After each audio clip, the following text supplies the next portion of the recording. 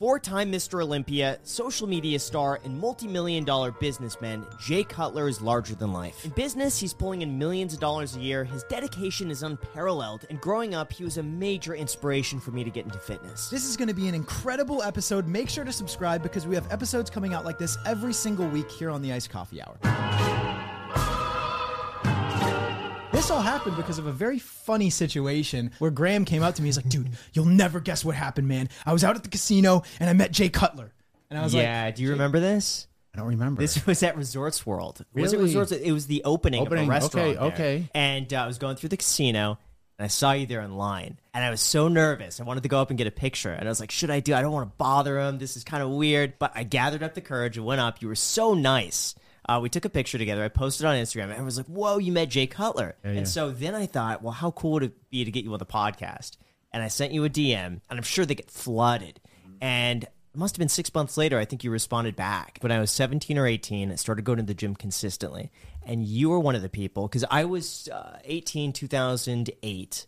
And so this was like right when you were winning, like back to back championships. And so when it came to bodybuilding, and, you know, certainly, like, I'm nowhere close to where you are, but I think a lot of people look to that and be like, wow, even if I could achieve 10% of that, like, that's the goal. So tell us about your story, how you came up, how you got into bodybuilding in the first place. Man, it's pretty lengthy. I mean, I can honestly tell you guys that, like, from the very beginning, I mean, I have pictures when I was flexing when I was 4 years old, 6 years old, 8 years old. I was the youngest of 7 kids, and I was always inspired by, like, cartoon characters or heroes, right? So it was like Superman, Batman, and, you know, Captain America, those kind of things. I was always intrigued by the muscle. I would probably say the first influence, I was 12, and my sister's boyfriend had a bodybuilding book, and it featured the 82 Olympia. Chris Dickerson won that. And I remember seeing this physique, and I was like, man, this is unbelievable. It was kind of like a ripped up magazine, and I, you know, since I had already had recognition from people around me, especially my older brothers and sisters. You know, I was the youngest of 7. So I had a good physique, and I was an active kid. I started, I guess, kind of following it, and I'd go to my local GNC, and I'd flip through the books, like the magazines, because that was the only real place that had fitness books was GNC. There was no such thing as vitamin shops or other, like, mom and pop supplement stores. So I would go in and I would grease the magazine rack, and I watched that all through high school. I was a football player. Had an interest in bodybuilding. One of my friends, when I was 15, took me to Gold's Gym, and we worked out, and he was super into bodybuilding. And I think that I kind of was like, wow, it's amazing what you can do getting under these weights. And I made a commitment that when I graduated high school, which I graduated in 91, I was going to join the gym and start my journey towards lifting weights and developing a better body. But what I realized is when I started, I was attending college that fall, September. I was pursuing a degree in criminal justice. I had a family business that I worked in doing concrete. So I already had in high school a developed body. But really, once I found those weights and I found that time in the gym, I was training from 8 to 10 at night. The gym closed at 10 o'clock. I was just lost in the weights. It was the best stress reliever. I was at that turning point. 18, like, we reached that point, and it's like the family's trying to drag you to the business. Like, that was a family business. And then it was like, okay, do I want to pursue a degree in criminal justice? I wasn't really sure what I wanted to do. And I think a lot of young kids just go to college and they're not sure, is this going to be my lifelong career? And when I found lifting weights, not to say that I was like, this is what I'm going to do the rest of my life, but I knew it was a hobby for sure that I would, you know, participate in. And that started the whole kind of journey. And progression obviously kept me in the gym. On 50 pounds my first year of training, and, you know, somehow got on a bodybuilding stage. And What about your siblings? Were they naturally fit too? Like, if they went to the gym, they trained like you, would they have the results that you did? Or do you think maybe that you were just genetically a little bit more inclined to put on muscle? I was a little stockier. I have an older brother that's a little stocky like that also, but my other brothers are pretty slender.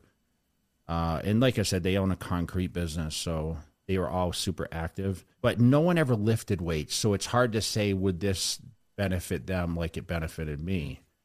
It was really hard for me to imagine, you know, I didn't have a guide. Like, you know, normally like the older brother or the father, like today I see now, you know, someone gets someone into this and shows them a direction, where I kind of had to find on my own. I think maybe there could have been genetics. It's hard to really say, but genes do play a part in when you can go to a certain level like I did, like the Olympia level to win. Like you have to have something special, like it's structure, it's, you know, body composition, how you handle foods, and it's a lot of mindset. What % do you think you'd allocate towards hard work versus just pure genetics? I think, you know, we've seen some great bodies that never really came to fruition of like being their absolute best because the mindset wasn't there. But I would say, you know, listen, hard work, like a lot of it is hard work, a lot of it, but genetics, you still have to have the right genetics. Like anyone can make progress, but to go to the elite level, when you start talking, okay, to be Mr. Olympia, like you have to have a good sway of genetics also. What do you think drew you to the gyms in the beginning in terms of like lifting weights? Was it the physique? Was it like, hey, get attention from girls? Was it the feeling? You know, I mentioned that I said, wow, if I actually put my body to work, like I would get more reaction from people. But I think more, it wasn't like I get sand kicked in my face or anything like that. Like you hear these, or I was smaller than everyone else, or I was picked on. Now, I was rather popular in high school, and for me, I strive on challenges in life. Like if something's not competitive or challenging, I'm kind of bored with it, to be honest. So at what age do you think you crossed that line of being like, okay, he's got like a decent physique to like, holy cow, like this is actually something he can compete with?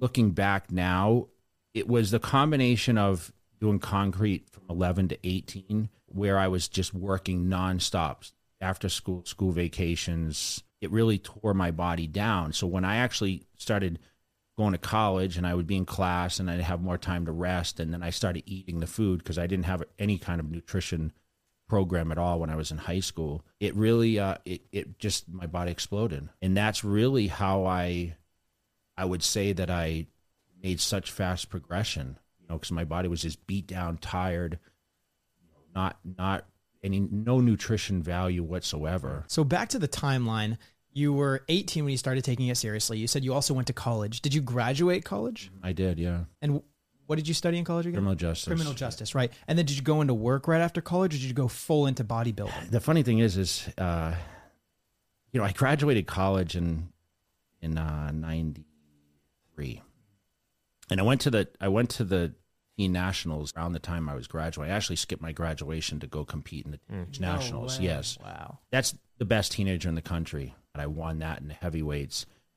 And from that forward, I was like, okay, I have something. You know, I was looking at magazines and looking at California. I wasn't making a ton of money. And so when I graduated, I was able to, you know, just work and just support my career a little bit. I didn't take a job right away. And I was trying to decide, because I graduated my associate's degree, and did I want to go and finish my bachelor's? And you know, I was kind of working. I was doing heating, air conditioning at the time. And shortly after, I mean, I got my first sponsorship offer, like $50,000 contract. No and way. at the time, doesn't sound like a lot, but this is 95. I landed my first Muscle and Fitness cover, and I started getting fan mail from all over the world. I had a P.O. box, and I'd handwrite letters to people. And, you know, I started a mail order, and it's kind of comical. I would sell one picture of myself and one T-shirt, and people would send me money orders and checks. And I started kind of my business at that point. Every week I was getting residual money from being basically a nobody. I mean, I was a guy that maybe had a couple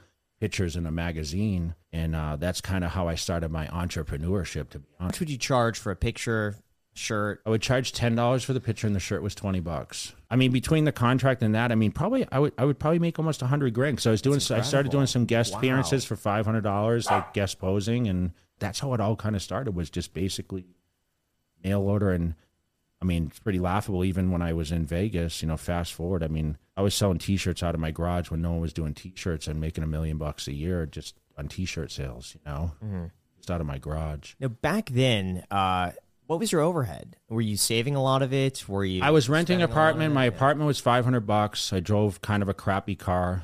I bought first car I bought was a BMW 7 Series. I think the payment was $600 a month at the time. Was huge to me.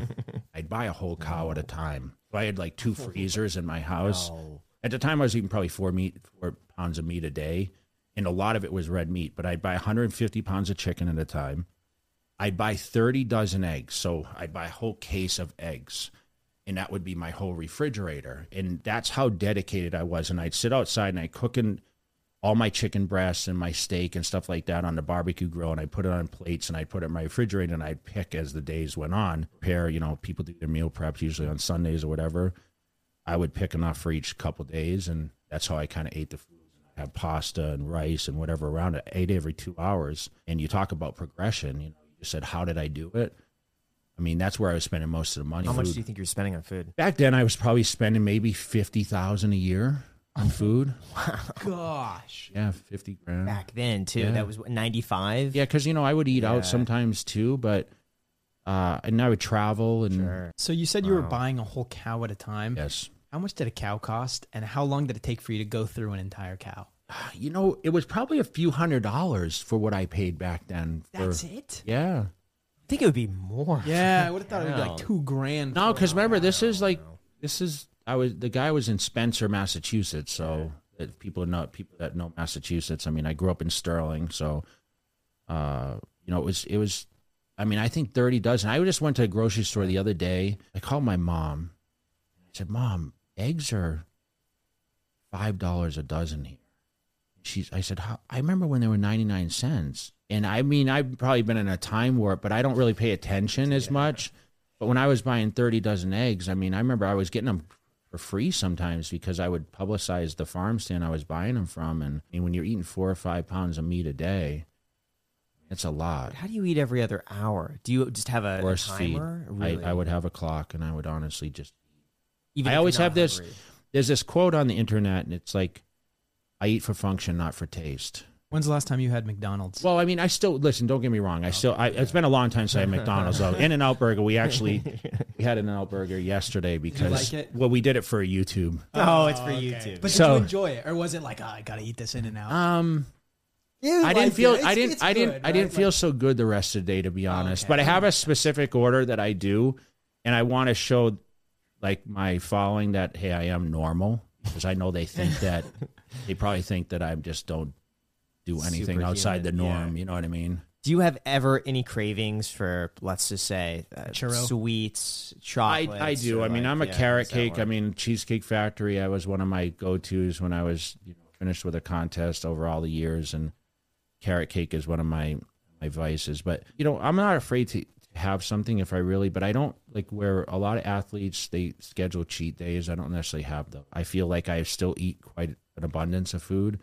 Even though I scale back, I probably eat half as much as I used to. The diet, you asked me percentages, like 80% of what we do is the nutrition. Wow. It's saying abs Holy are made in the cow. kitchen. Yeah, which we Lot, actually, I did a video yesterday. Said abs aren't made in the kitchen; they're actually made in the gym. But but you still have to, to be visible. They're made in the kitchen, right? You're still working out and very structured and very intense about this whole, bodybuilding thing. Is there ever a time in your life, do you think, that you're going to ease up and be like, you know what? I'm not going to worry about the food that I'm going to eat. I don't feel like I have to push myself in this gym so much. Or is it just something that you thoroughly enjoy and you'll think you'll enjoy for the rest of your life? I'm still on a fast track of appearances and being in the public eye. Social media has become I consider myself kind of laughable. I'm kind of an influencer now. I would agree I'm not with that. competitive, right? So I think expectations, you never want to see your hero or someone that inspires you off track and just normalized. Does that make sense? I believe social media, like we only see the positive things on social media from certain people. And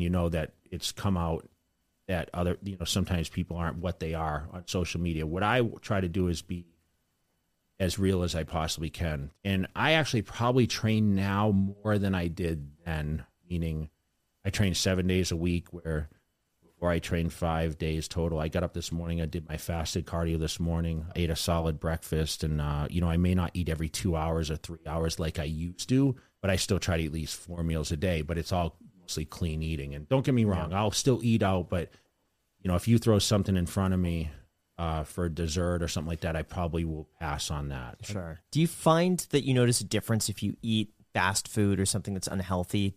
How much do you feel it afterwards or the next day? In the In-N-Out, I mean, I went and trained last night, and I felt a little heavy, and I felt like the sodium really got to me, and I got everything without salt, by the way, yesterday, and something off track, I definitely feel a difference in your body.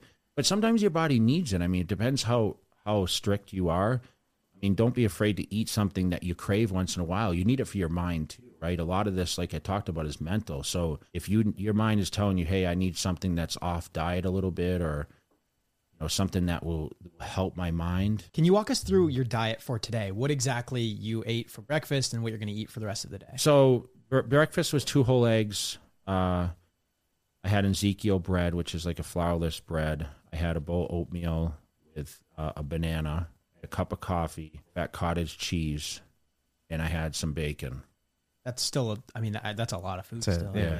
I'd be full for hours. Yeah, I would be most of the full. day. Yeah, so the breakfast is still 80 protein and probably 200 grams of carbohydrates. And then I'm not kidding, like chicken and rice the rest of the day. Like chicken and rice. The same thing.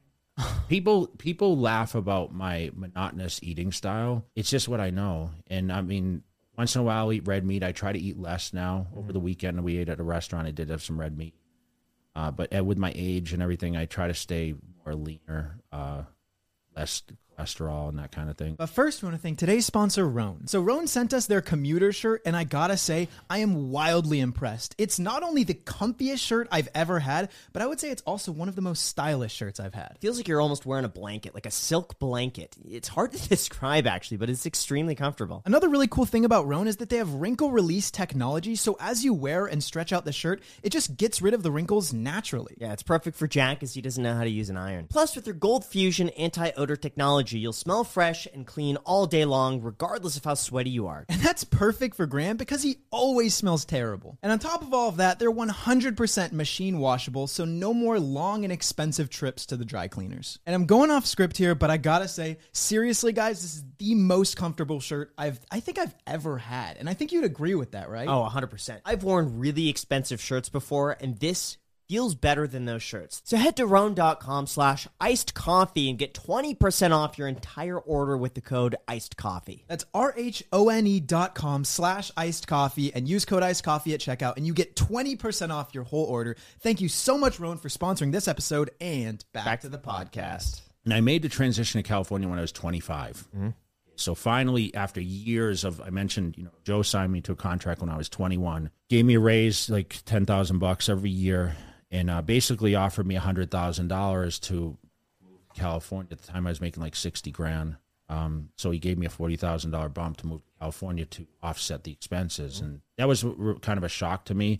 And I had a really good setup in Massachusetts. I had built a home gym at that point. I had like a 2,000 square foot gym, so I didn't train in any public gyms. And I was traveling on the weekends. I was doing the mail order stuff. And at that point, like, I didn't have a lot of competition because, I'll be honest, a lot of the bodybuilders weren't motivated to make more money. They just got a paycheck. I mean, think about it. You could sit on your couch and work out and get paid a check every month. It came every 30 days. But for me, I wanted to build something different. I thought this was a short-term career. I literally thought, I'm going to bodybuild for 5 years and I'm going to quit because I don't know how successful I'll be at that. So when I moved to California and I won my first pro show in 2000, I got $15,000. And I remember I was renting an apartment at the time. I was paying $1,500 for my apartment in Aliso Viejo, California.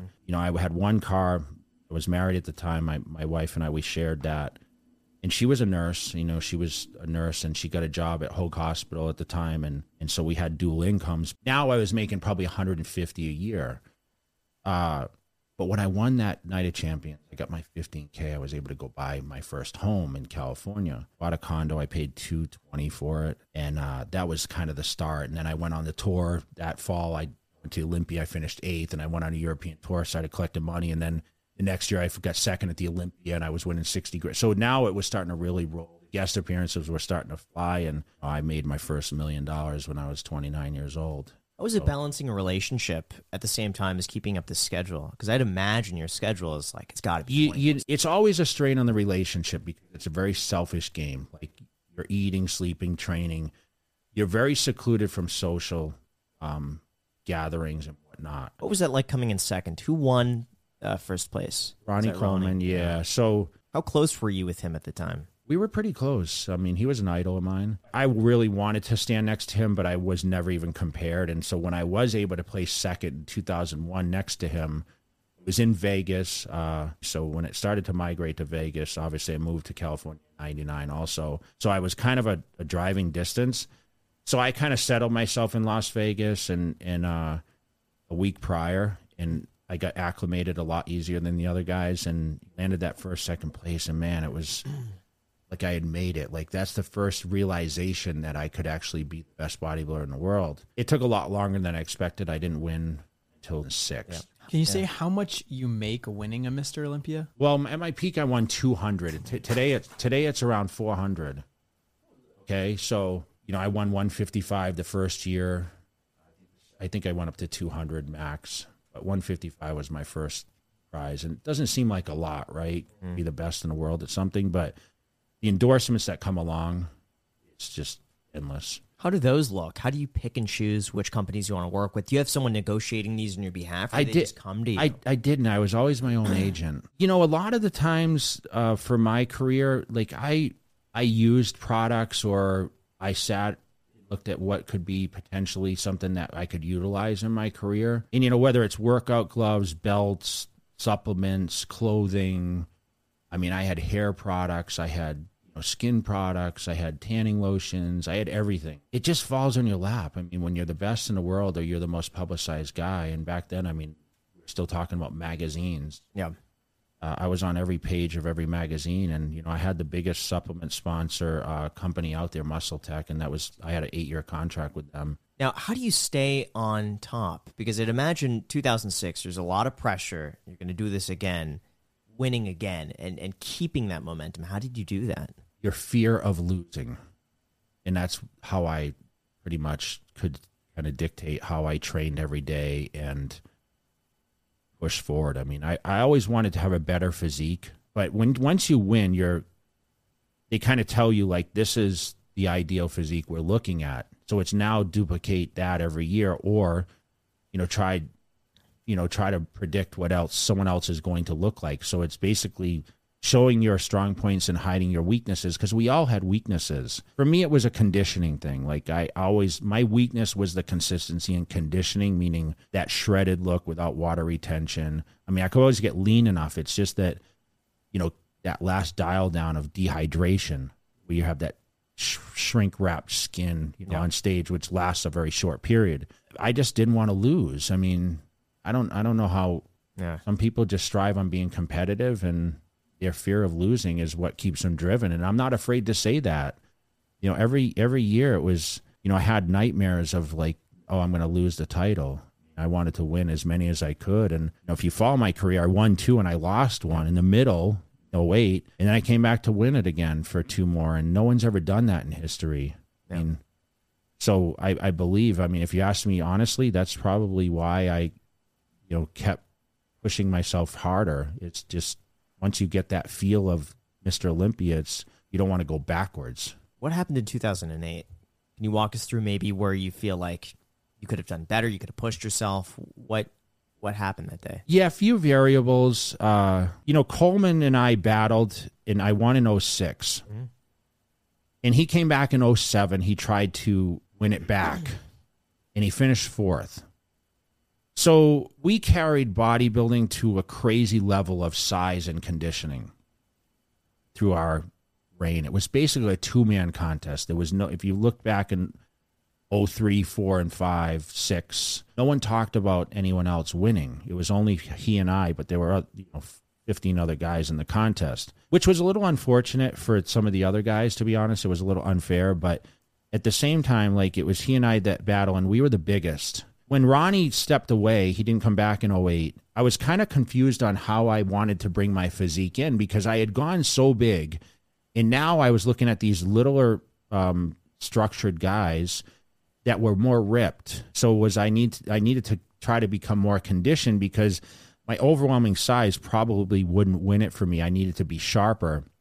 And when you try to bring your body back down to a smaller weight, because my first Olympia I won at 273, and even in 09 when I came back to win the title, I was 254. So that's a big swing of weight. So I actually had to lose a little bit of muscle in order to gather conditioning. And that's where I went wrong. It was miscalculation. I was flatter meaning the muscles weren't as full. And Dexter Jackson took the title from me. And it was heart-wrenching for me. Yeah. It was one of the darkest places in my career that I had been, because remember, I had been first or second forever, and I'd never thought I could be beaten. So I guess it's kind of arrogance as far and overconfident and maybe just complacent places for me. I just never thought I would lose. Yeah. And then what did you do for 2009? How did you get the motivation to put yourself out there again? I was embarrassed. Yeah. I was embarrassed. I was embarrassed that I only held 2 titles. Remember, the guy who won prior to me won 8 in a row. The guy prior to him won 6 in a row. The guy prior to him won 8 in a row. Here I won 2 and lost. That's embarrassing for me. So, and I'm looked upon as like the do-all guy of bodybuilding. I was super successful. I was motivated. I was driven. I was like very robotic in my routine, and everyone knew that. Like Jay was all business. Like it was no play time for him. And I think for me, everyone's like, well, how did this guy miss a beat and just lose? So embarrassment, extra motivated. I was always better chasing. Like when I chased Coleman for those years and was second, I was always, solidified second. So now, here I am, like they were talking about me not even placing 08. Like if you watch the build up to the contest, they mentioned that Jay won't be in the top 2 or 3, or his body's just tired. So when I came back in 09, I just kind of shut up all that talk and came back at arguably one of my best looks since 2001. Yeah. And then what about in 2010? Phil Heath was coming up. I won another one, but I knew after 09 and coming back, and arguably, like I said, it was history making, the quad stomp, that famous pose I did. It was really hard for me to justify how am I going to be better than this? My biggest fear, even talking with, the guy that was training me and my group around me, how was I going to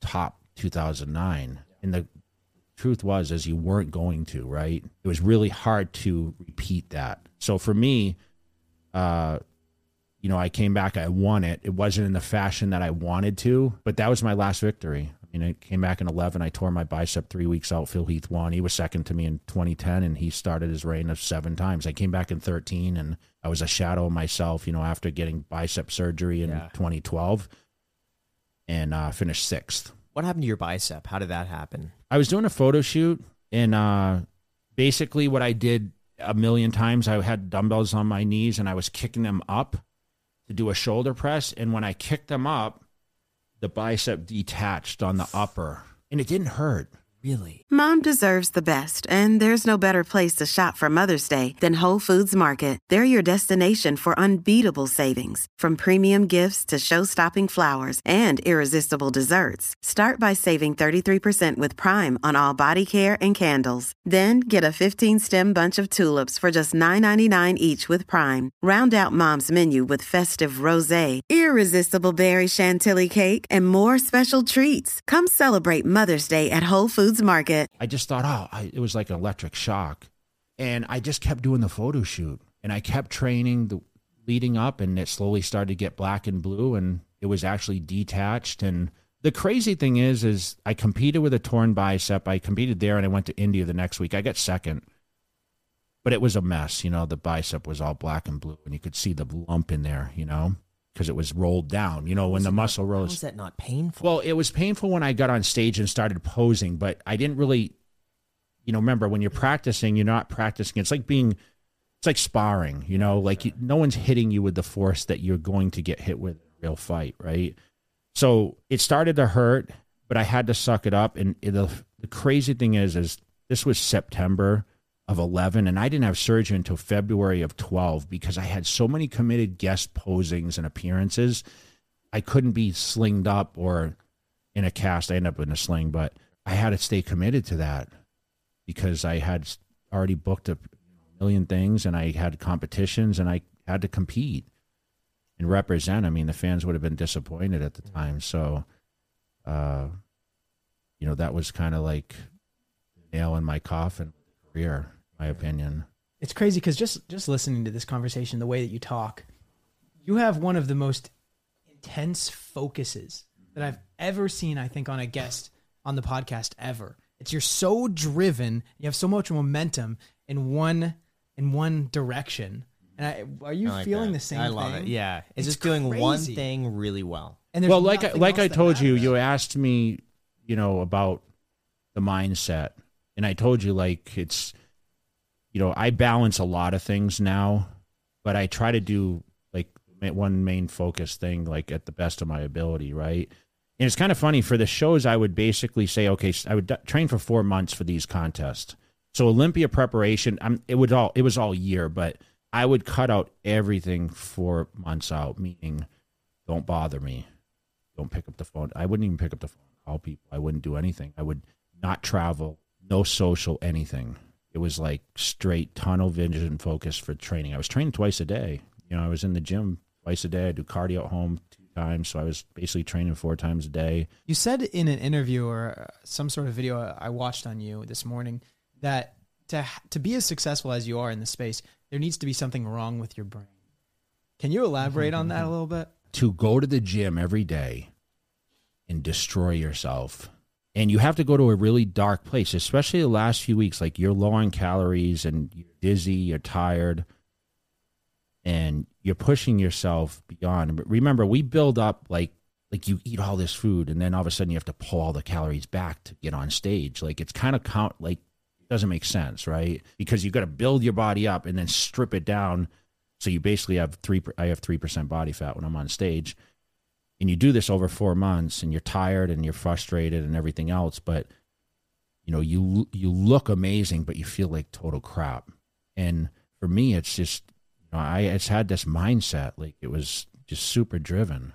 I can't explain it. I mean, I think that not everyone can ever build that over time. It's something you're kind of born with. It makes sense. And when you look back on those years, would you consider yourself happy? No.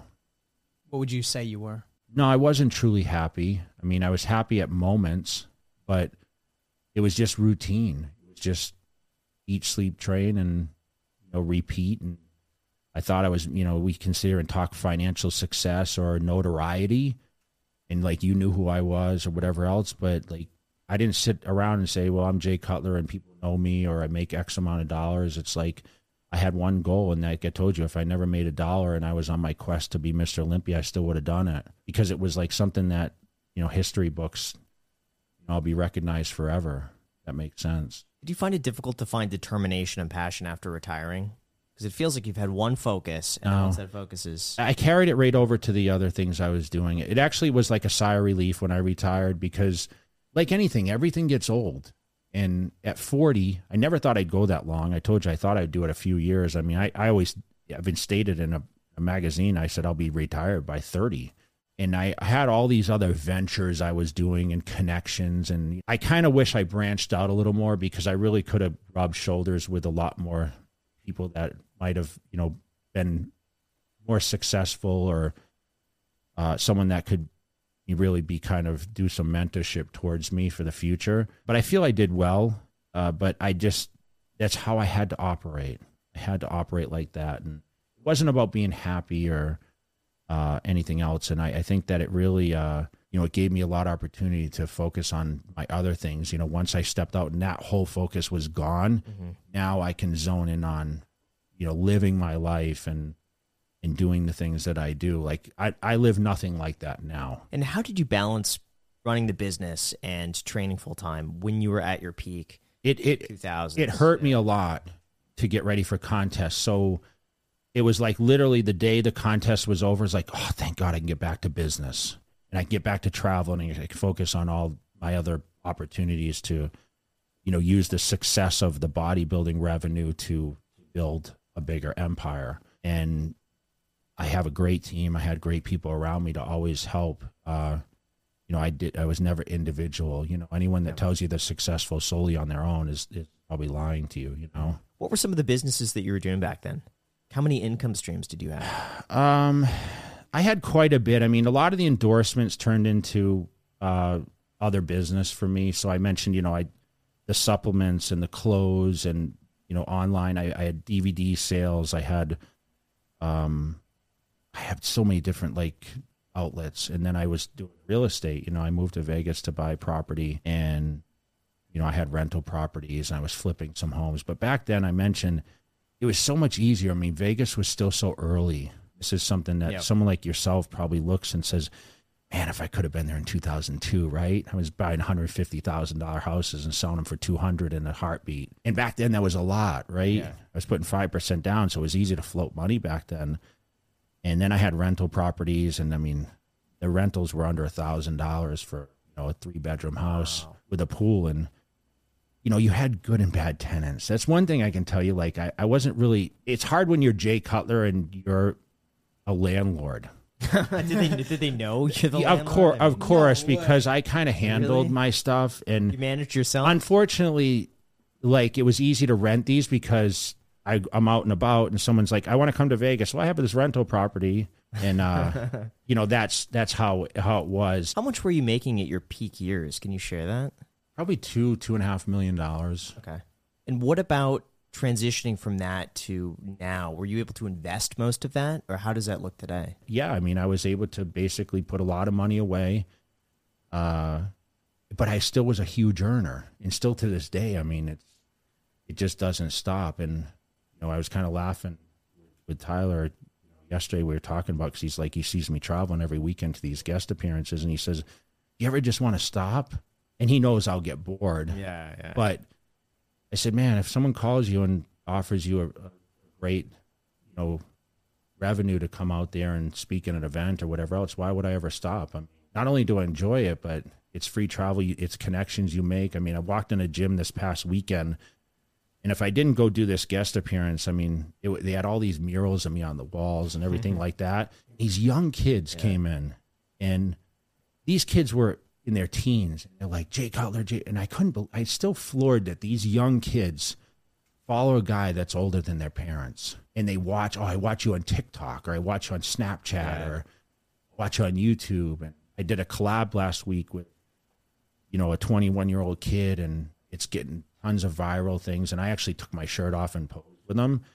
And now they're talking about a Jay Cutler comeback in the Masters, which is crazy to me. I mean, I'm almost 50.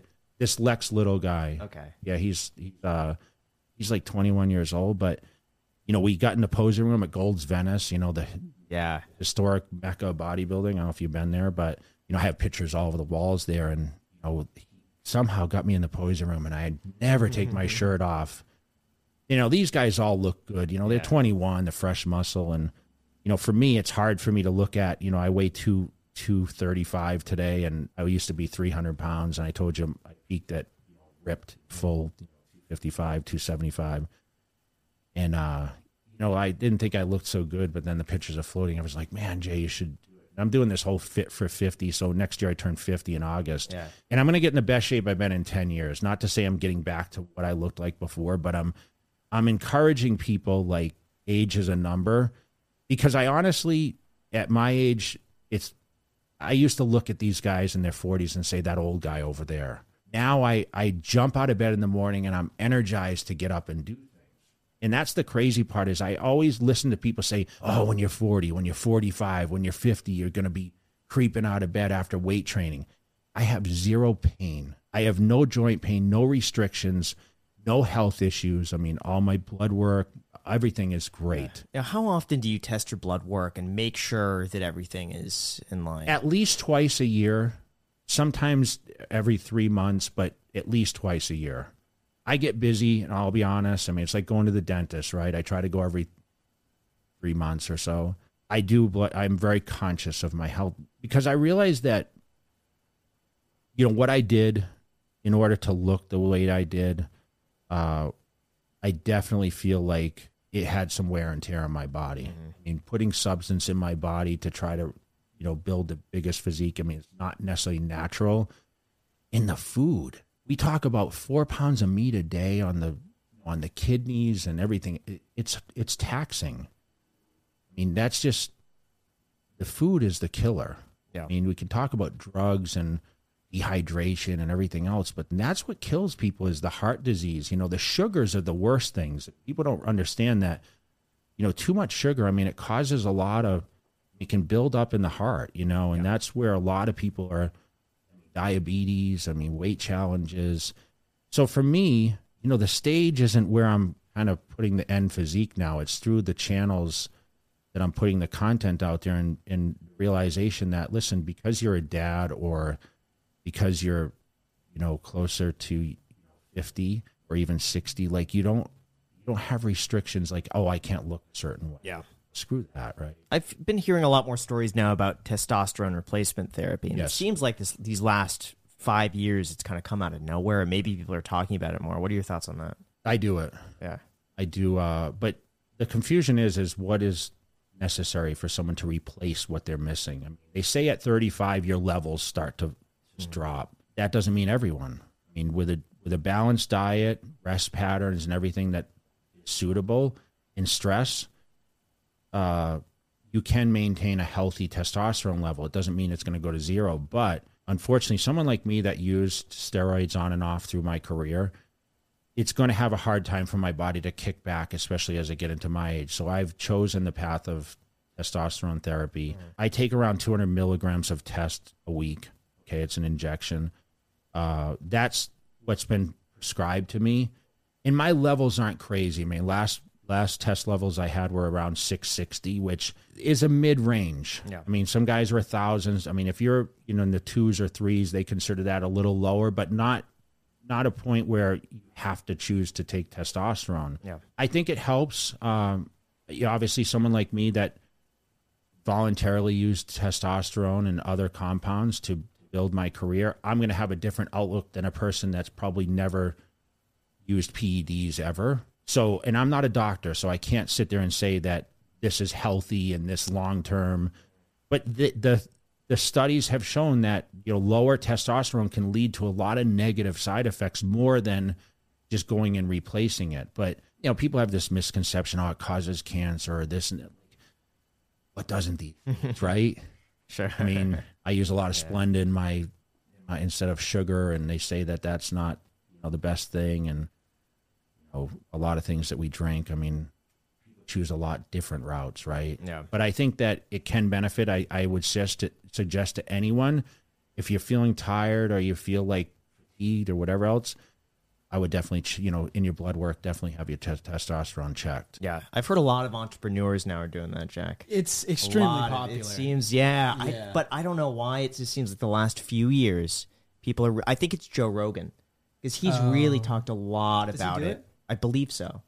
Yeah. But he said, Hey, it's Ryan Reynolds, and I'm here with Keith, co-star of my upcoming film, If, only in theaters May 17th. Do you want to tell people the big news? All right, I'll do it. Sign up now and you'll get unlimited for $15 a month and 6 months of Paramount Plus Essential Plan on us. MintMobile.com/switch. Upfront payment of $45 equivalent to $15 per month. Unlimited over 40 gigabytes per month. Face lower speeds. Videos at 480p. Active Mint customers by 531.24 get 6 months of Paramount Plus Essential Plan. Auto renews after 6 months. Offer ends May 31st, 2024. Separate Paramount Plus registration required. Terms and conditions apply if rated PG. because you have to do that in addition to training, eating right, sleeping right. It's like, It's like a supplement, right? Yeah. It's like I sell fat burners, or like you have to work out and diet around them. You can't just take fat burners and head to the pizza shop, right? There's a combination of things you need to do. But like I said, you can balance your testosterone with a better diet, less stress, great sleep patterns. And sleep is probably the most least spoken about issue with people. Cannot sleep. Yeah. Because either stress or their schedule's rigid or they have sleep apnea. Like a lot, especially in the bodybuilding arena, or people that have gained weight have sleep apnea. I would say, you asked percentages, I would say 35% of America has sleep apnea. What even is sleep apnea? It's waking up, choking, you can't breathe. It's blockage. And you have to sleep, you have to go for a sleep study test. your airway gets blocked as you're sleeping, but it happens so it's a number can of that times. just like wake you out of a REM sleep? Well, people can die. People can die. Yeah, you can't get into deep REM because you wake up every 2 minutes, choking because you stop breathing. You don't realize it. Right. That's really interesting. One thing that I've been hearing a lot recently as well is just getting your blood work done in general, that you should do it like one time a year so you can check all of your levels, because I know some people personally that didn't realize they had a problem, and they just thought that the way that they were living was just normal life until they got their blood work done and they saw those statistics and numbers and they're like, holy cow, this makes a lot of sense. They find supplements to fix those numbers or whatever, and then they feel what it's like to be truly, balanced. Yeah, I think at a certain age it's important. I mean, not to like all along, because of what I did for a living, I always had blood work done. But like cholesterol, I mean, people should be checking cholesterol, blood pressure. I mean, a lot of people end up with kidney issues because of high blood pressure. And that, like I said, it's all like today's society, stress related. I think people drink too much caffeine often. Sometimes I have to watch I know. 2 cups. It's fine. But I sell pre-workouts and whatnot, and I just launched a 400 milligram pre-workout caffeine. Oh my gosh, 400 Holy milligrams. Yeah. And I had I have a group, I have a club, like a thing called Cutler Club, and it's a whole group of avid lifters and whatever else. And I was on a live feed last night. I do these live feeds every 2 weeks, and I just launched this, and one of my guys said, I probably shouldn't have taken 2 scoops. So he took 800 migs, and it has a lot of other ingredients. What was his workout like? Tyler took one last night, and at 6 o'clock, the biggest mistake ever, How late were you up, Tyler? Until like 3 a.m. You were up till 3 But he was drenched with sweat. We went and trained at Kilo Club here, and I never seen anyone sweat that bad. Oh my gosh. I'd be afraid of taking that. For me, 1 cup of coffee is good enough. Anything more than 100. I'll be happy to send you some just to see if you want to dare to try. That sounds it, fun. You can take a half. You can take a half a scoop. I got some bankroll coffee for you. As well. So you can try the bankroll coffee and see which one you prefer before the workout. We kind of addressed it, but why bodybuilding? Does it come from a place of insecurity? No insecurity whatsoever. It was more, I wanted to make my family proud, I guess, my parents. And for me, like self-achievement, maybe. And I think that anyone that goes in the gym and lifts weights, it puts you in a different place. Like it's a great therapy. I always say this, people drink or smoke to try to reach what I get out of the gym, if it makes sense. And you don't understand until you actually get in there and your mind is clear. I could tell you at 18 when I joined that gym and I was there from 8 to 10 at night, all those stresses of like the family, the school, what I was going to do in life went away. I was lost in that weight training, and that's why I stayed with it, and that's why I still do it to this day. Has anyone ever tried to pick a fight with you, or have you been in a fight? Yes. What happened? Can you talk about it? I've gotten into fights. I'm not someone, I mean, obviously at my age, I'm not trying to fight anyone. Today, MMA is pretty rampant. Like, the littlest guy sometimes can be the toughest guy. But back in my era, I mean, my size intimidated. But, of course, I mean, you walk in a nightclub and you got bigger arms than someone else, and the girl looks at you, and all of a sudden, and they're like, but now today, I'll be honest, I mean, I'm pretty known, so it's not like I'm that person. If I'm not known as a badass, I guess if you're a UFC fighter or something like that, people want to pick a fight with you, right? I mean, it's like asking Dwayne Johnson or, I mean, like someone like Hulk Hogan, would you ask those guys, like, would you think that people want to fight them? But I'm sure they've gotten their gifts a little bit too. But, I get my traffic stuff. I mean, sometimes it's like cut you off and they start flipping you off. And I mean, I've stopped a couple times. And, yeah. Oh my God. But I'm a little. I would be scared. If that happens, Get out of the car and you just keep getting out. Yeah. You just keep getting bigger. But I don't want to cause any altercations at this point. I feel like all you really have to do is just like roll up the sleeve. Yeah, but that doesn't mean anything these It doesn't, days. but I mean, if you look at it, it's scary. It's really I scary. mean, maybe to you, so maybe. Jack, that See, would now it's going to expose you, man. Anyone that sees you in traffic I'm and not like, oh, intimidated at all. that guy's a pussy, No, I'm not Yeah. And do you think all of those forces that you had constantly being pushed onto your body, whether that be like, steroids or a crazy diet or pushing yourself all the time in the gym or all of the pre-workout and everything, was turning you into a different, affecting your personality? I don't think, they say these, these roid rages and that kind of stuff. I never necessarily had that. I think people would say when I got mad, like they just knew that I took steroids. So they like, oh, he's having a roid rage. You know what I mean? It's one of those things. Like if you got mad, I'm looking at you, I'm not considering you as someone that uses PEDs, right? So I'm kind of like, well, that's just, you're at it, you're angry, like you have maybe just an anger issue, right? So I think it's just easy excuses, well, that guy, he's having a roid rage or whatever. But no, I don't think it necessarily changed my personality. I mean, obviously, as you get, your status becomes higher, you get on a certain level and you feel like a little obligated for certain things. There's no question. I mean, I love to fly first class now, and I don't like to fly. If I can't get a flight, I get a little disappointed if it's not comfortable for me. So those kind of things, I guess it's just more of an ego sense. So I guess, you would say I have to have a little bit of an ego if I'm trying to be the best in the world at something. I want to be super successful, but I don't use it to look down on anyone or kind of treat people differently. I've also heard that body dysmorphia is extremely common in bodybuilding. It's hard to be satisfied with your physique. And you mentioned earlier you don't really pose anymore. Like you said, you took off your shirt as though it was a bigger deal. Yeah. And I can tell you that, like, even when I was Mr. Olympia, I would win the show and I would sit at dinner with my crew after and I'd say, how can I be better? So I don't think I ever had body dysmorphia. I realized I was massive, right? I was huge. I had big arms. I mean, but remember, we have judges that are telling us that we're either great or we're not so great. So I would look at that more than, well, I feel like I'm lagging or I'm a lot smaller. Like, I mean, I was wearing 4X shirts at my peak. I mean, even still wearing a 2X shirt. And I'm not trying to be big at all. I mean, the funny thing is I can sit in front of you guys and you're probably saying, he's not trying to be big. I mean, I look still like a bodybuilder. Genetically, like I said, I started this thing because I felt like if I just took that step forward, how much better could I be? I was great, flexing at 6 years old and 8 years old and 12. And, I was one of the most muscular kids in my high school. How do they judge, by the way? What do they look at specifically? So they look at symmetry, condition, and proportion. So basically, like, the calves have to match the arms. The shoulders have to have a good taper to the waist. The legs have to flare. The condition has to be there. Like, the skin has to be thin. The detail. Like, I was really detailed on my thighs and my midsection. I had really wide shoulders. So that's really what gave me a great advantage. So when I stood there, it was very cartoonish, if that makes sense.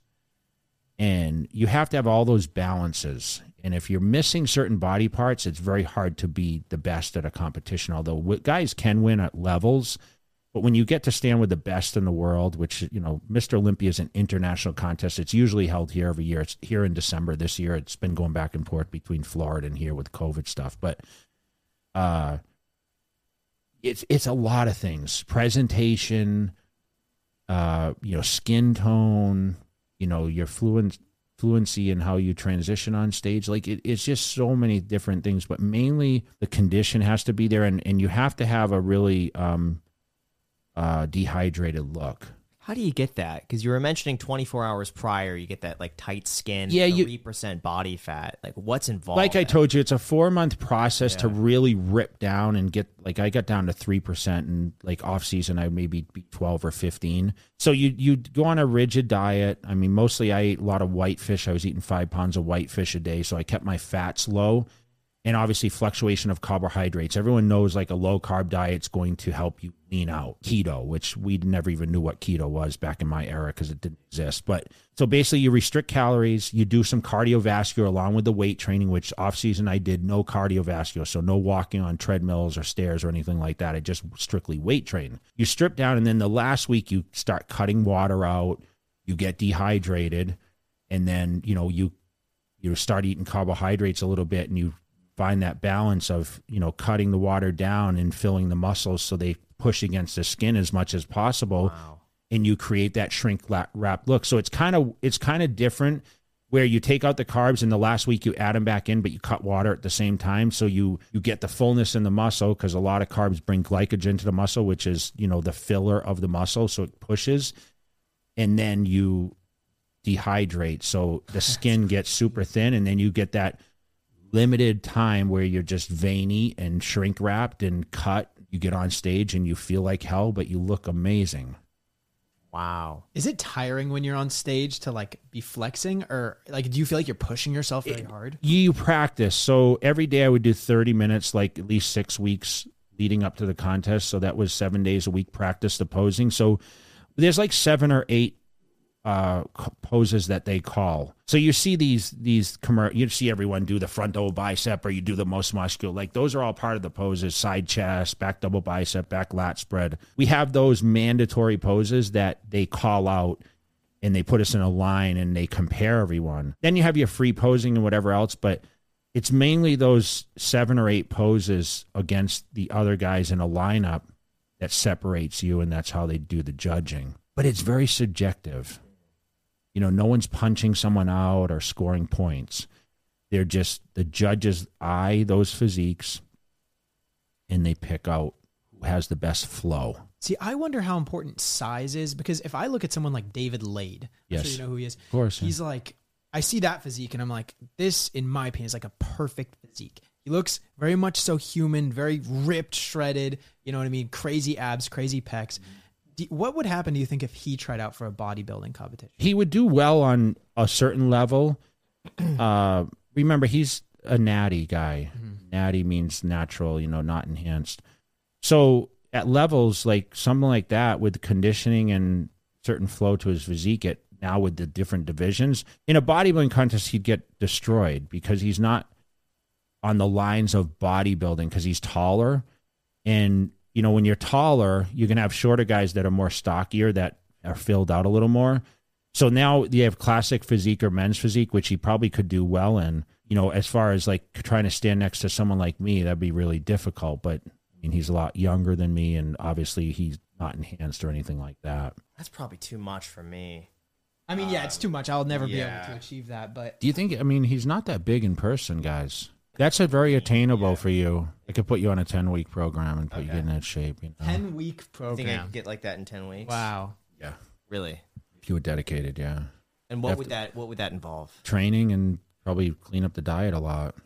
I don't know how strict you are in your diet, but I feel like I'm strict, but I don't see that great of results. How many meals a day do you eat? Probably not enough. Yeah. Probably 2 to 3. Not enough, yeah. Your metabolism's not going fast enough. Yeah. Remember, the more you eat, it's like feeding wood or fire or coal to a fire, right? The more you feed it, the larger the flame gets, right? Yeah. That's kind of, you got to think your metabolism the same thing. So every time you shoot food at it, it keeps the body burning, and that's how you want it. See, part of me is like, I got a bit of a belly that I got during COVID, and I want to eat less to get rid of that, just to have more of like a flat stomach. But I think that doesn't coincide with, building muscle. And so I'm in that weird in between where it's like, I don't want to, grow out a gut. But the amazing thing is, yeah. even with your diet right now, if I said to you, Graham, I want you to walk your neighborhood every morning when you wake up for 30 minutes. Well, here's what I've done is almost 3 months ago, I said for the next 90 days, I want to go to the gym at least 5 to 6 days a week for 1 hour. And so I'm on day probably 80 something of that. And of that 1 hour, I always do 30 minutes of cardio. And I just track on the treadmill. Usually it burns between 250, 300 calories. I've noticed a bit of a difference, but I feel like I should be noticing more. And I don't eat dessert. I eat very little sugar. The only sugar I really eat throughout the day that I know of is probably a little bit of cream that I put in a coffee, maybe twice a day. That won't affect you. But in the morning, I eat a protein bar with coffee, and that's usually all I have until probably 12, maybe 12:30. Then I'll have probably a pre-made salad at Trader Joe's, or maybe some leftovers from the night before. And then dinner could be mixed up between sushi, steak. Your protein pasta. levels are probably too low. That's probably it, yeah. What's your body weight today? 130. So I would say, let's say you have 100 pounds of lean muscle, okay, if you really took all the stuff away. So you should take in 1.25 grams of protein per pound of lean body mass. So you should, let's say you need 125 grams of protein, you're probably not taking in that much. Probably. You know what I mean? Even if you ate 40 a meal times 3, it's only 120 grams. Right. And you're probably a chicken breast, 8-ounce chicken breast is like 40 grams of protein. Right. 12 egg whites an egg white's like 3 grams of protein per egg white. So you'd have to eat 12 egg whites to eat 36 grams. Right. And you're probably not eating that. So I think you're probably if true, you yeah. bumped your protein up, even if you used a protein shake or whatever, Yeah. I'd be happy to send you some Cutler Cool. Nutrition. I yeah. would love to try that. We should have brought but we'll make sure I make would sure we love send to it. try that. I'd be happy to send you Shout some. out your supplement companies. Yeah, Cutler Nutrition, very easy. Yeah. There we go. What advice would you say you have for my physique if I'm trying to get that David Late look? Obviously, I can't get that extreme. First of all, you but- got to shave the arms. You know, it will show more muscle definition. Yeah. Why? Well, look at his pictures. He doesn't have I any kinda body like hair. leaving on my chest hair and my arm hair because it hides Well, you know that. like the fat. You know, that's the weirdest thing. Like when I started training, you know, I remember doing the competition. Like you need to shave everything. Okay, everything. Because remember, we had to put on these little posing trunks, and that was the strangest thing for me. Like it took a lot of work to shave down the body. Like I had a razor, I'd have someone do it for me, and it was continuous. Once you start, you can't stop. Like to this day, like I'm still shaving my arms and my chest and whatever. I just don't let it kind of grow out like that. And you know, I tried doing waxing for a while on my back and everything, because once you shave your back, it's like it grows like crazy. And you know, that's probably like maintenance is the hard part. But I would definitely say, you know, just focus on getting leaner. I mean, you're looking at David and saying that's inspiring to you. Remember, it's all about being cut. And I could tell you that both of you guys need to clean your diet up a lot. Yeah. Like focus. If you said, okay, for 5 weeks or whatever, I'm going to pay attention to a good diet, you'd see a lot of progress. So for the past couple of weeks, ever since honestly we had Liver King on the podcast, which was what, like nearly a month ago? Maybe. Yeah, I've been really just eating like a Chipotle bowl, which is usually what I have for lunch, and then chicken and potatoes or chicken and rice or steak. And you're training consistently? Yeah, I would say consistently. Yeah. What did the Liver King teach you guys? Like if you walked away with one thing you got out of him on physique wise was what? The liver. The liver. Eat the is liver? good. Yeah, he says like basically like high protein. meats, yeah. I've never had liver. You haven't? No, Does any part of you want to? absolutely not. Yeah, same with me. He's got crazy abs, that guy. Yeah. Have you seen his ab routine? I watched a little bit, yeah. It's crazy. One of our influencer friends actually shot a video with him. This guy, Jesse James West. Yep. He's one of my favorite YouTubers. Yeah, so saw that video too. he's a lot of energy. Yeah. We've done a couple videos together, and he kind of told me like the Liver King's team kind of like did set up everything that was inside that video, because normally he's like very structured with how he shoots Jesse. You know, he's very methodical about his approach on doing his YouTube videos. He's very dedicated. Actually, you know what's funny is that he was living with David. And they came to Vegas, and he hit me up. Jesse wasn't super popular then, and he said, I want to shoot a YouTube. And David came, and he didn't work out with us, but Jesse shot with us. And he was at 500K, and he's like, I'm going to hit 1 million by the end of the year. That's my goal. And I was kind of like, okay, yeah, whatever, you know? And he went to 1 million. Now he's at 2. Yeah. But, you know, it's nonstop. Like we were just in LA last week together shooting for Young LA, and he was like telling me, I'm doing this project, and he just texted me yesterday, and he's like, hey, can I get you and Ronnie Coleman together? You know, because he shot with Ronnie Coleman recently, and you know, he's always thinking like, what's the next thing? Yeah. But the Liver King, I mean, I'm intrigued by what he kind of puts out there, and I still don't understand a lot of it. I mean, crazy midsection on the guy, but. Are you doing abs more since seeing his abs? Did he sit here with his shirt off? Yeah. He doesn't put on a shirt. Really? Yeah, and I was Doesn't wear saying, a like, shirt ever. even at the casino, I'm like, you're staying at a hotel. Do they No want you way. to put on the shirt? He goes, no, I'm Liver King. I don't wear And a they shirt. don't care, huh? I saw him on the strip greeting fans in a video. Yeah, wow. Yeah, that's what he was here for. So he did some stuff. So in Vegas. He came on the what'd you podcast learn? and- Liver. Liver, I mean, he just said take, what was it? Immense momentum in one direction, which is kind of what I alluded to you a little bit earlier. I honestly learned a lot, but not much of it was like about like physique or physical activity. It was more other stuff. Yeah, I think the most surprising part was his diet was a lot of raw meats. And that for me, like he brought out a whole plate of like, there was a testicle on there, liver, heart, kidney. Yeah. Did you eat it? Yeah.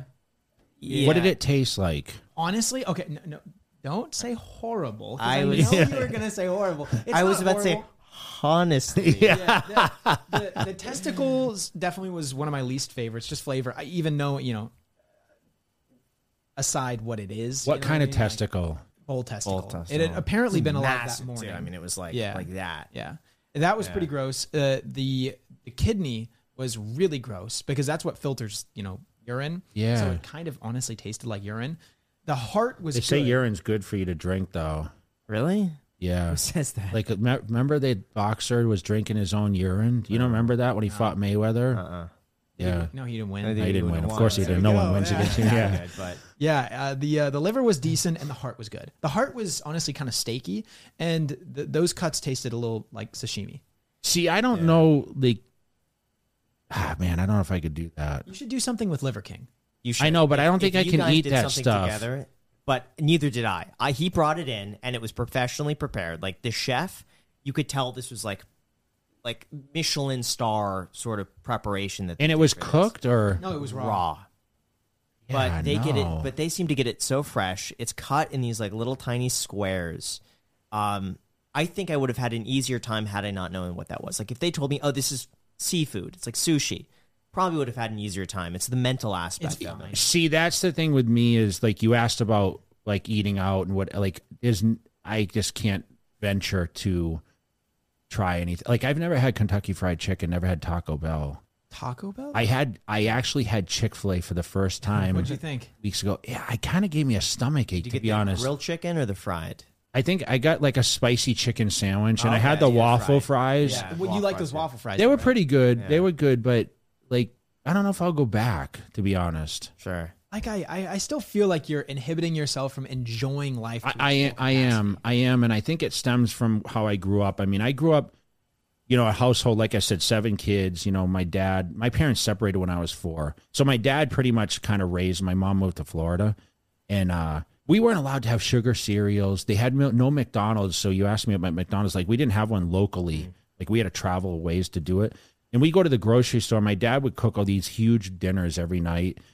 And we were very restrictive to what we had. So I guess it stems from that. And I was really kind of a introvert, if that makes sense, where I never slept at anyone's house ever. I stayed out and did things with other kids, but I had like mainly 2 friends all through high school that were like super close to me. I mean, I was friendly with everyone, but I was just really secluded from a lot of things. I think that's, how I was brought up. You should do a video with Liver King. You should. You should have him on your podcast. Yes.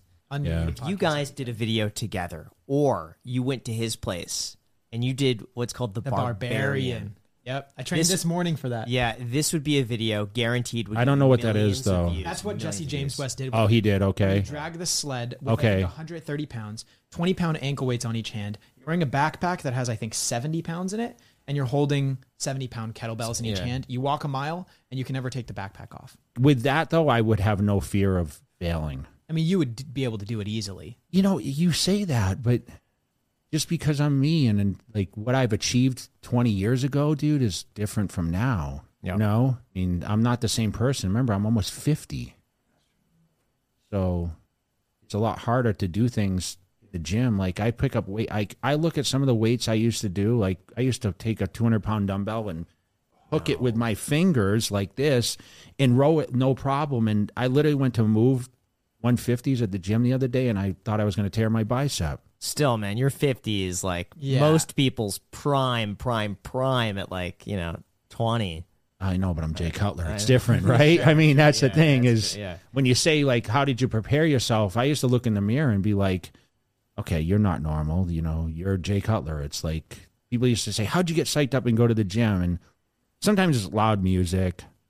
Sometimes it's like switching gyms, having training partners. I used to fly people in and out to kind of challenge myself. But a lot of it was looking in the mirror and being like, okay, this is your job. This is what people expect. And I have one of those things, like every weekend I travel, it's like you hear one more story of how someone was inspired by this crazy thing that I did that I have no idea I even forgot that I did. And that's really what kind of continues to be a driver for me. Yeah. Did you ever have any financial goals? Like hit $1 million net worth before 30, hit 10 million before this age? I never really did. I mean, I always said I want to retire from bodybuilding and, not have to struggle. And I think, there were certain things. I wanted to buy a home. I wanted to drive a nice car. My original goal was to buy a Corvette, drive it across the desert with the top down. Like that was my dream to California, listen to Journey soundtrack. I had all these like little things and I blew past all that.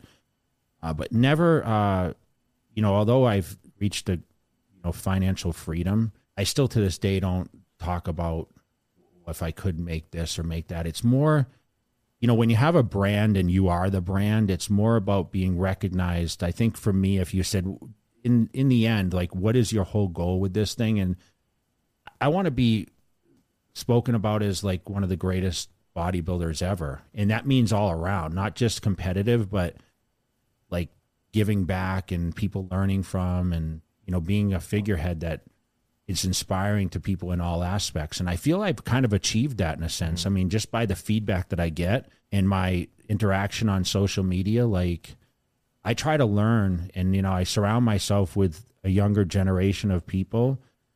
And, that's kind of really, what intrigues me now, because everything is moving so fast. And what a year ago was happening is way different from today. So what's your strategy right now with social media? Do you have platforms that you prioritize? Yeah, I mean, I'm still working YouTube consistently. Instagram obviously has been something that was introduced to me back in 2012, and I have all my business on there. I use Facebook still. I have 6.5 million on Facebook, so I still think that has an audience. TikTok, I think, has really been the most thing people have talked about over the last year, and I brought someone on to help me with that, to kind of understand it a little better. So I'm just creating more informational posts now, meaning instructional and more about mindset, motivation for people, and really to show like knowledge from someone that's been there, done that. So I think the content is really, and like I mentioned, the podcast is important for me, because it's not just me going to the gym and visually you watching. It's like getting into the mindset, okay, how do you prepare for this? I talk about my travel experiences. I talk about some finance on there. I think right now everyone's in fear of what's going to happen over the next 3 to 6 to 12 to 24 months. I mean, we don't know what direction it's going. We keep hearing all these. Every time I turn on YouTube and I watch a lot of finance people, all I hear about is like, get ready for the worst destruction ever. You could thank this guy for that. They don't know what's coming. And it's like month after month, here we are, and the world hasn't fallen apart yet. And we talk about, I watch Vegas real estate because so many people are moving here for the state income tax and leaving California, and they're going to Texas or other places to Florida. But everyone wants to buy a home. They're like, oh, is the crash going to come like 2008? And I don't think we're going to see 2008 again. I was in 2008, which, by the way, was my biggest earning year in professional bodybuilding ever. Yeah, sure. Because everyone went to the gym and started buying supplements that year, when they lost their jobs and they were depressed.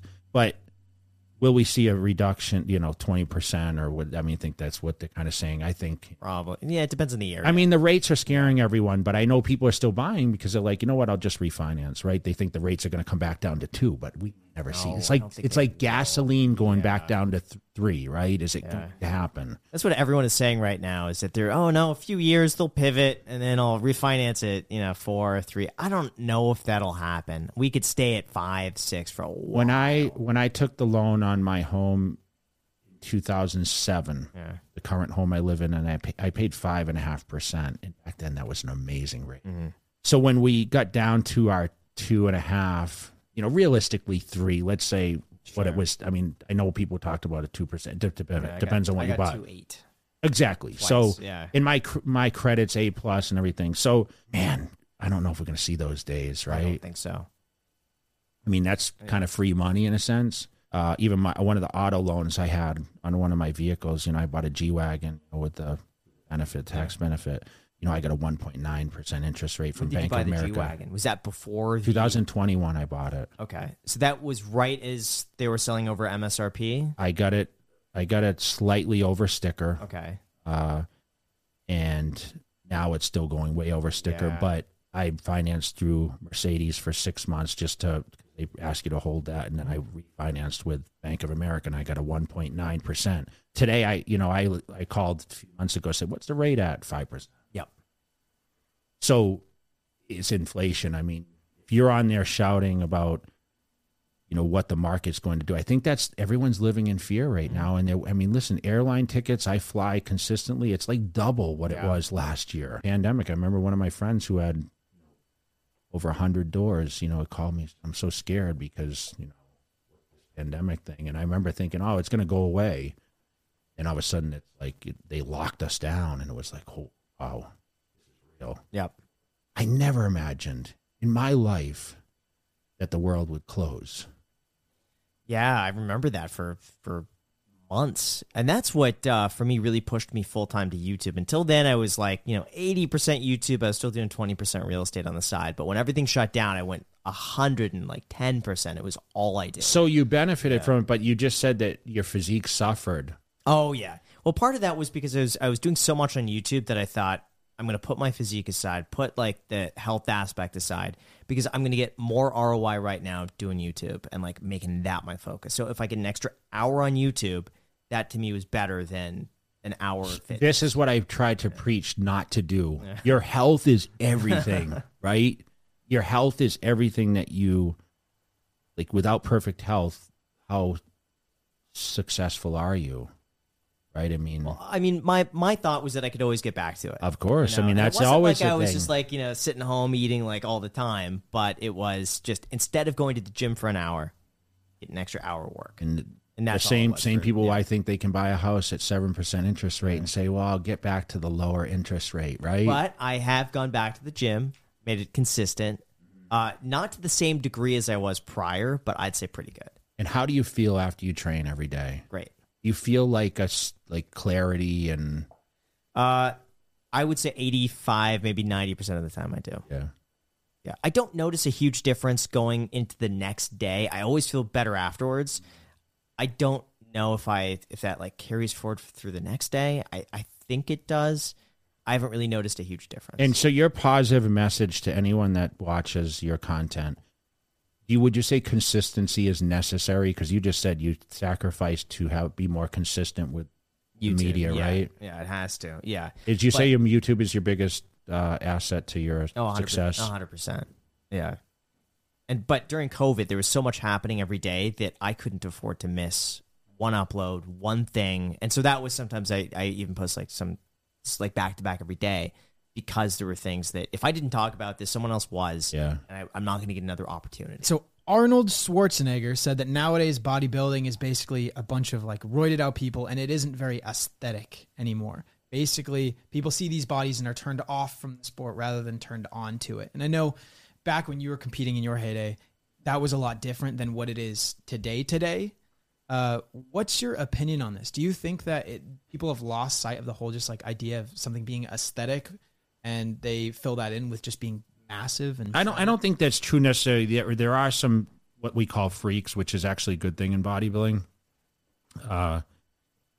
It's tough for someone like Arnold, who was in that 70s era, to look at the physiques and think they're not going to advance. It's kind of like professional football where, lineman Billy broke 300 pounds, and now if you're not 350 or, you know what I mean, you can't even be competitive. I think that, we still have some aesthetics, but yes, there are some mass monsters. I am victim of becoming bigger than what I probably should have, but I needed to absolutely win. I mean, I mentioned that Ronnie and myself were bigger than everyone else, and that's what kind of the judges put us in first and second place. The advancement of everything is sometimes not looked upon by our former champions to be as productive or attainable. There's no question the food has become more extreme. The supplements have advanced. The weight equipment itself has become something that's different. Like, we have way more machines. Like, look at the leg difference from Schwarzenegger's era to now. I mean, guys, their legs are crazy. I mean, I had some of the best legs in bodybuilding where it was very few people that had that kind of leg development back in the era. But they did bring back classic bodybuilding to be a little more streamlined than the open men's bodybuilding. But I would somewhat agree with Arnold, but disagree in a sense. Like, in the end, I mean, it's advancement of everything, and there's a lot of variables that go into it. It's not just the steroid use. I wouldn't look upon that. There are other compounds that are being used that maybe weren't available in Arnold's era, but like, he wasn't drug free himself. So I mean, it's not everyone, it's kind of an open field. We don't necessarily have drug testing in it. So it's easy for his perception to be like, this is what causes it. But I believe that definitely things have advanced, sometimes for the better or worse.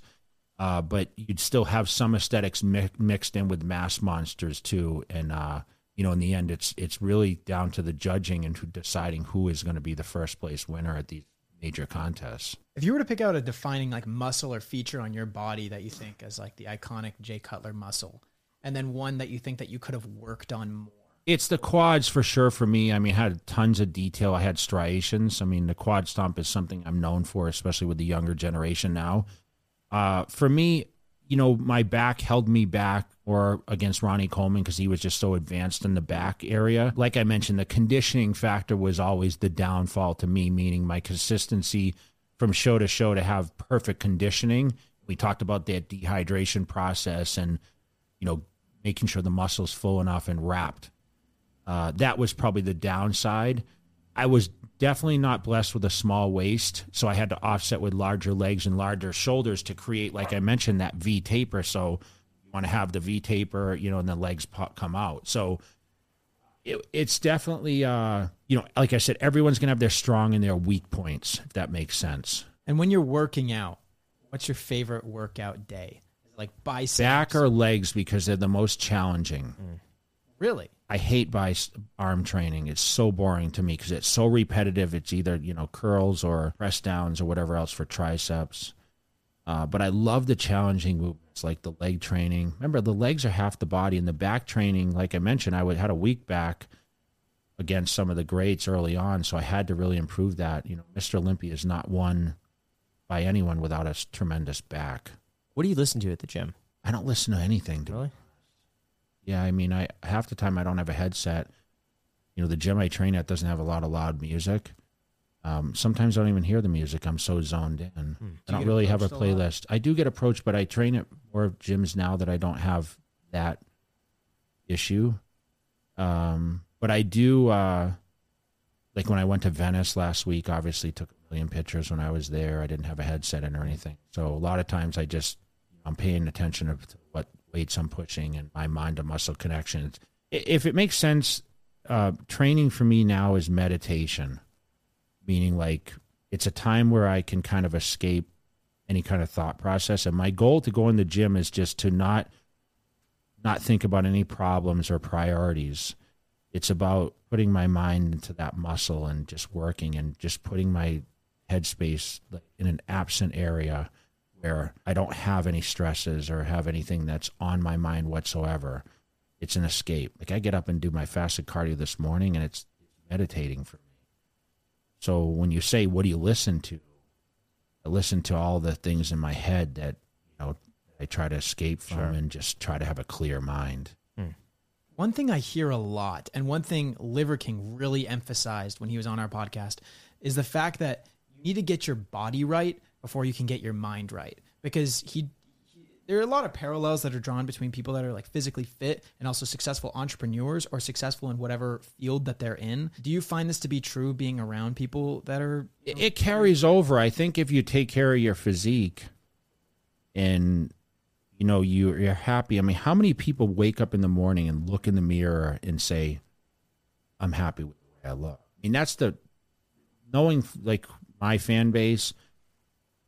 I mean, 98% of the people wake up and say, I'm not happy with how I look. I mean, I can tell you I'm one of those people. Like, I always want to see self-improvement.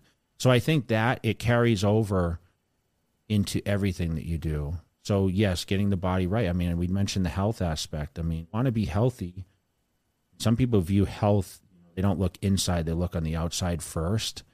And then, they concern themselves. I mean, it should be the opposite way, but you need a lot of, like I said, it's not just like going to the gym and working out. You're not going to see automatic results. It's the nutrition and the sleep patterns and everything. So your body needs to be right in order for your mind. If you don't get sleep, or if you don't have a way to relieve stress, how functional is your mind going to be? If you're just stressed out of that's why weight training can be so therapeutic for people. Sure, it works well for you. I mean, I still have goals. Like, I can't wait to go to the gym today. Sitting here at this What are you interview. doing? I'm going to do back today, but Nice. I can't wait to train. Like if you said, well, you know, you asked about like, hey, what are your goals and whatever, but my goal is to go to the gym every day and have the best workout ever. I mean, I'm going to go to the office after this and I'm going to focus on business and do some phone calls, answer some emails I didn't get to this morning. Can you tell us your back routine? Yeah, I'm going to start with, today I'm going to start with pull-ups. I'm going to do wide grip pull-ups, and then I'm going to do reverse grip pull-downs. I'm going to do bent barbell rows, reverse grip. I'm going to do a one-arm dumbbell row, and I'm going to do seated cable rows with a closed grip. I already know because I already thought about this so before. cool. Wow, that was Like every day, Is that the yeah, whole- is that the whole every day, workout? every day, because it's always different. But I already went through. I visualize the day prior, like what I'm going to do. So when I walk in the gym, it's like it's just not even. It's robotic, right? But I already visualize like how many I'm going to do 8 to 12 repetitions or whatever. I'm going to do 12. I'm going to try to get 12 reps. But I already know, like, I can already visualize the weight stack and putting 180 on the seated cable rows, and I'm going to do, you know, one arm rows with hundreds. Like I already know. I'm going to shoot for at least 8 reps with the pull-ups, you know, body weight pull. And is there a specific workout or one rep or something that you look back on, you remember that to be one of the hardest, or if not the hardest thing that you've had to do? For example, like maybe you were doing bench and there was, like you said, when you did, what was it, like 500 or something for 550, 2? yeah. 550 for 2, like that second rep right there. Or maybe you got like a nosebleed or something when you were working. No, you know, I used to squat until my nose bled, if that makes sense. So we had this mirror at the Gold's Gym in Worcester, Massachusetts, and there was a lot of spit on the mirror because the squat rack was up against the mirror. So the guys would, you ever see the guys squat and they go, and but I would actually squat until like so much blood, it was like my nose would bleed, you know, and I thought that was the coolest thing at 18.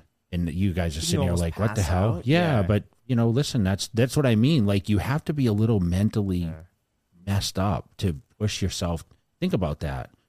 I'm sitting on, you know, people look at me as like, oh, you know, Jay is a successful, you know, entrepreneur and bodybuilder, you know, one of the smarter guys in bodybuilding. And I'm sitting here telling a story how I squatted till my nose, how great that was.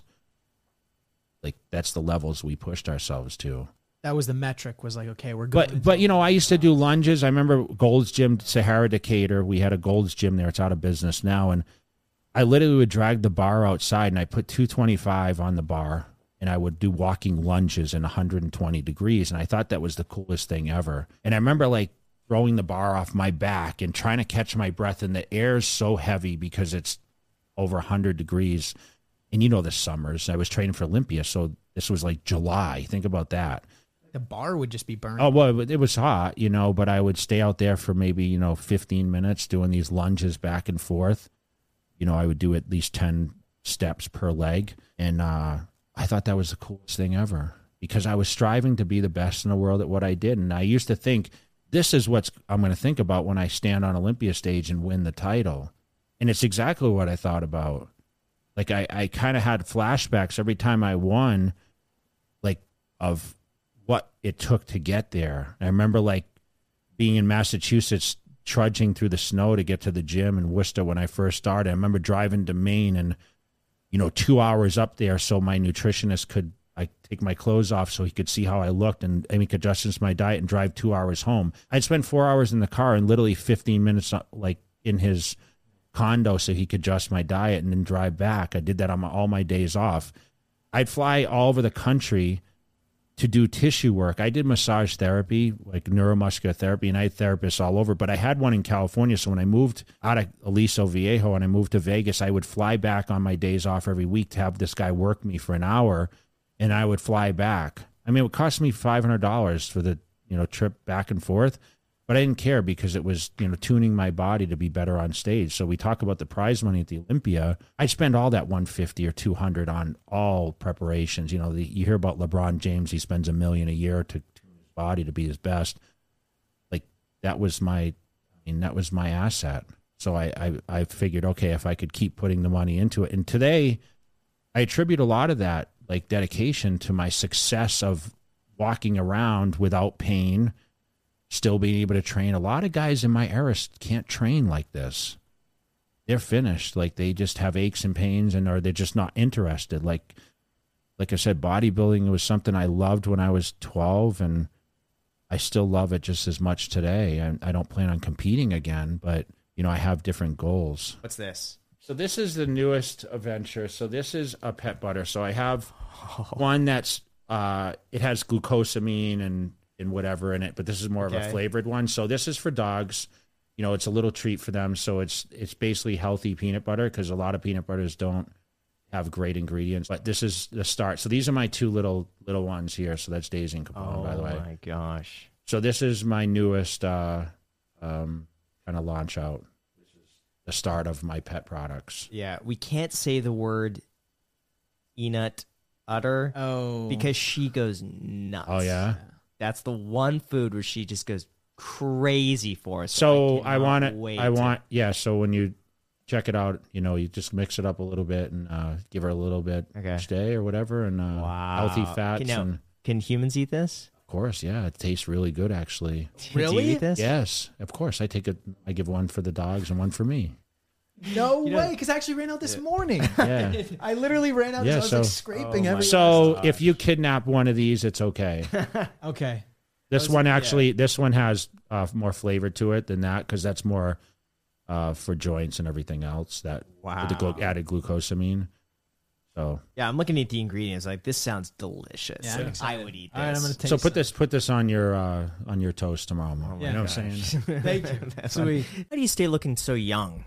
It's almost 50. I mean, yeah, your you don't- face. Yeah, talks early. I don't know. Is it water as well? I drink a lot of water. I use sunscreen. I use a lot of lotions. I try to stay out of the sun as much as. And it's crazy. I live in Vegas, right? You stay out of the sun. I have a pool in my backyard too. But I think I walked outside this morning. Actually, I did my cardio around my neighborhood, and I think stress. We talk about stress, and I think that. I'm a very relaxed person, and nothing really gets to me. Like, I'm super chill and laid back, and I feel that stress, and I don't drink or smoke. I don't know if that has something to do with it. But I don't know. Yeah, if you ask me that question, I don't know. I feel like, I see myself aging, but at the same time, I guess you're comparing me versus some other people maybe at that age. Yes. And I think that the better question is to ask those people why. Look, right? That's good. Cool. Is there anything else, Jack? No, let me double check to make sure I hit every one of these. Yeah. Hey, that's it. Is there anything else you want to talk about? No, I mean, I appreciate you guys having me on, and like I said, I'm always interested. It's so cool that you're local. You're like, and I wish when you met me originally, you would have said, "Hey, I'm actually on YouTube," or maybe at the time you weren't interested in doing a video. I was. I messaged you right afterwards. Oh, really? Yeah. Okay, so it's just like I said. My message to everyone is, the consistency in life. And I think that if you asked me, like, what kind of drives me is, having the feedback. Remember, I travel so much and I get feedback from people on, why they follow me. And sometimes I ask people, how do you know who I am? Because they're a younger demographic, or they look like they necessarily don't work out, right? And it's just the smallest thing, like I picked up a magazine or I saw something on social media, and it's relating to like something that I did in my life. And I think that's the coolest thing ever, because selfishly I worked to become the best bodybuilder in the world. And honestly, all I cared about was, in the beginning, getting featured in books, winning on stage, having all these. I have a crazy trophy room at my house, and I look around that room and I don't get the satisfaction I did 20 years ago because I'm not in it anymore. And I think that, there's going to be more champions that come along in bodybuilding, but there's going to be more people in life that, follow people on different aspects. And I think it's a unique opportunity for me to have the platforms that I do. It's very interesting to see someone like yourself that probably sure that you never imagined it would be this level, right? So we keep spreading our messages, and I'm all about positivity and just consistency with what you do. One thing I can say about content and messages, it has to be constant.